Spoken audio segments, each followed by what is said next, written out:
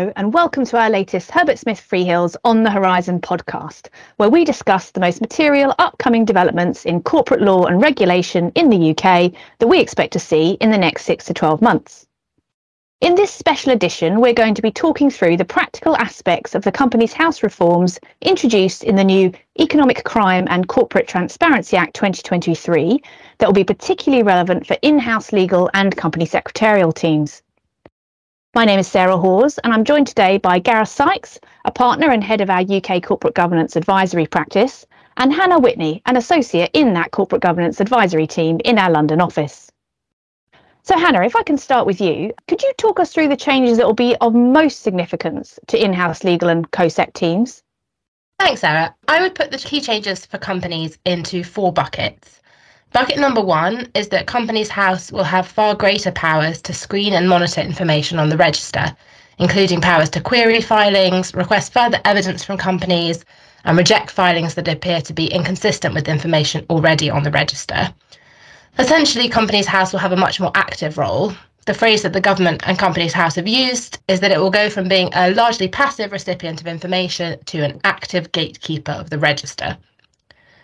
It's worth mentioning here that Companies House has just a few days ago confirmed that these additional powers will come into effect from March 2024. Bucket number 2 is the new identity verification requirements for all new and existing directors and PSCs of UK companies, and also those filing information at Companies House. Bucket number 3 is a raft of miscellaneous changes to company administration. Once these are implemented, they will make running UK companies easier. There will, however, first be the need to roll these changes out, with the corresponding changes in internal processes. To give a couple of examples, there will no longer be a requirement to keep internal registers other than a register of members, although COSEC teams may want to think about whether they want to keep internal records anyway. Companies will also be required to maintain an email address that Companies House will use for communication. Companies House has confirmed that this too will come into effect from March 24. New companies will need to give a registered email address when they incorporate, and existing companies when they file their next confirmation statement after that date. And then to back all of this up, bucket number 4 is new and expanded offences and enforcement powers for Companies House. So for the first time, Companies House will have the ability to issue civil fines for breaches as an alternative to proceeding to criminal prosecution, which is very rarely done. So having summarised the 4 key buckets of changes, we should mention another aspect of reforms, which is sometimes overlooked, and that's the new requirements for UK limited partnerships. The changes are similar to those for companies and impose greater transparency requirements. For instance, more detailed information relating to both general and limited partners will need to be submitted to Companies House and available on the public register. Corporate general partners will also have to appoint a registered officer who is an individual and has had their identity verified. This will obviously be of more relevance to funds and maybe something we can discuss on another podcast. But for those companies with UK limited partnerships within their corporate structure, this could have a big impact. So something to start preparing for. Thanks, Hannah. Gareth, turning to you. Now, look, the government have stated that the twin objectives of these reforms are to tackle economic crime and make it easier to do business. I think it's fair to say it will be easier to tackle economic crime, given Companies House will have all these new powers to query and reject filings and share information with law enforcement agencies. But do you really think these reforms will make it easier to do business in the UK? Thanks, Sarah. Look, I think overall the answer is probably yes. It will require a fair amount of preparation, both for corporates and also for Companies House. And the focus at this stage is on those aspects for obvious reasons. But hopefully, the expectation would be that filing processes and internal administration for companies will be more streamlined. Hannah's just alluded to the fact, for example, certain registers won't be required in the brave new world. And hopefully things will be a bit more efficient once systems and procedures are up and running, both at Companies House and on the corporate side of things. I think the other factor is that most of those listening to the podcast will probably have experienced some issues or delays with Companies House in its present guise. So it can, and I'm sure we've all had experience of this, take some time to get documents registered. And there are some times when that needs to be done pretty quickly, say in the context of certain intergroup transactions and or reorganisations. So the hope would be that in the brave new world, that is a more efficient process. The fact that Companies House will have a fully electronic filing system should mean that filings can go through and be registered much more quickly and much more efficiently. And then apart from anything else, for company secretaries, this should hopefully mean that there's much less paper crossing their desks, which is always good news. Thanks, Gareth. Hannah, turning back to you, many of our clients will have large numbers of subsidiaries, large number of subsidiary directors, numerous filing requirements. They're concerned, understandably, that this is going to be an enormous exercise internally, both to prepare for these changes and then going forward. And they might be wondering how to resource that properly. Have you got any tips?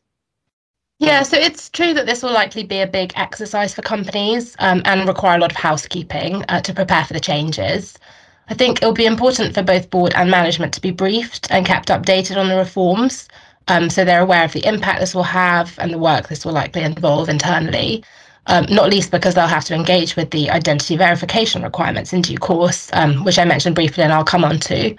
So it'll be important to make sure they have as much notice as possible and to get buy-in from them, so to speak. In-house teams may want to set up a working group or even dedicate full-time resource for a period of time to work out what will need to change internally and then monitor progress. One of the most significant changes, as I mentioned, will be the identity verification requirements, and companies will need to make sure they have the necessary processes in place to ensure all directors and existing directors can be verified.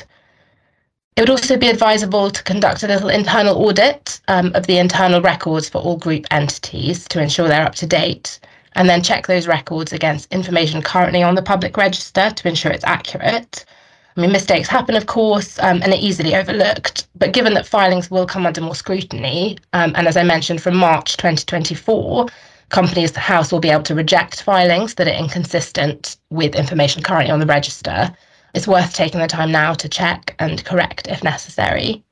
And in terms of putting in place processes for the future, COSEC teams should consider whether a second pair of eyes review might be useful to avoid filings being queried or rejected. Just on that point, another thing to mention is that if Companies House identifies any issue with company information, even an inadvertent discrepancy, it will be able to mark the register to let users know there are potential issues with that information. So obviously that's a situation companies will want to avoid, not least for reputational reasons. Hannah, you mentioned the identity verification requirements there, and they will obviously require a lot of work to prepare for, put the necessary internal processes in place. And certainly, based on the queries we're already getting from clients, this is probably one of the aspects of the reform that is raising the most questions, the most concerns. What do we know so far about what it's going to look like? So it's envisaged that direct identity verification with Companies House will be done digitally and will involve a person taking a photograph or scan of their face and then of their identity document, so passport, driving licence, and then the two will be compared. So it'll be like registering with online banking or with HMRC, for example. It should be straightforward and take a matter of minutes, but this is something individual directors, PSDs, and anyone filing information with Companies House will need to go through personally. So this goes back to the point about making sure there's buy-in from the board and all those who serve as directors of subsidiary entities. The other route will be to use an authorised corporate services provider, like one of the third-party company formation agents, to conduct the identity verification for a company or group of companies. Obviously, then the systems involved may vary and depend on the provider chosen. There are still quite a few unknowns with this. We don't yet know whether the digital process will be the same for foreign nationals or overseas directors, for example. So definitely something to keep an eye on. Having said that, Companies House has been clear in their public statements that they want to make the identity verification process really efficient and easy to understand, so this doesn't create a burden for the vast majority of companies that are legitimate businesses. So that should offer some comfort. Also worth mentioning that these measures will require new secondary legislation and guidance to be published. And of course, the identity verification system has to be put in place at Companies House, so there should be plenty of time to prepare. There'll also be a transition period for existing companies once the requirements come into effect. Thanks, Hannah. Yeah, certainly a lot to digest there. Gareth, there's obviously going to be a considerable additional workload for Companies House in all of this. For those clients who are worried about whether this will slow down Companies House processes, for example, incorporating new entities, registering the appointment of new directors, what would you say? Well, look, these are probably the most fundamental reforms to Companies House since it was created in 1884. So I think there will probably be a handful of teething problems, just as with any organisation when it transforms, in particular in such a significant way as Companies House is going to do. So at least in the short to medium term, possibly a few teething problems whilst new systems and processes bed down. I think for companies, they will need to do a bit more advanced planning. Hannah's alluded to the identity verification requirements. And so whereas currently you can have a board meeting and very quickly agree on new directors being appointed, you'll now need to factor in that identity verification processes and procedures as part of your appointment process. So a little bit more thought required there. For Companies House, it's going to have an awful lot more work to do, and they will require a significant amount of additional resource in order to review filings that they receive, for example. Companies House has said that they plan to employ over 100 new people, which also will take some time in and of itself. And new people, new processes, new systems will cost money. So fees for filings will be increasing. Companies House has said that this will happen at some point in 2024, although the amounts involved probably won't be significant. £100 is the figure that's been mooted for company incorporation and annual confirmation statements. So again, on the corporate side of things, if you haven't already had a think about UK entity rationalisation within your group structures, that might be a bit of an incentive for you to do so. And Hannah also alluded to Companies House new ability to impose fines on companies. We expect Companies House to be more amenable to doing so than they are at the moment, including for more technical breaches. So again, another point to consider, back to one of the points that Hannah mentioned, just double checking filings before you send them off is going to be prudent in the brave new world. Gareth, Hannah, thank you for joining me today, and thank you to our listeners. We hope you found this podcast helpful. If you want further details on any of these topics or to keep track of developments, do go to our HSF Corporate Notes blog.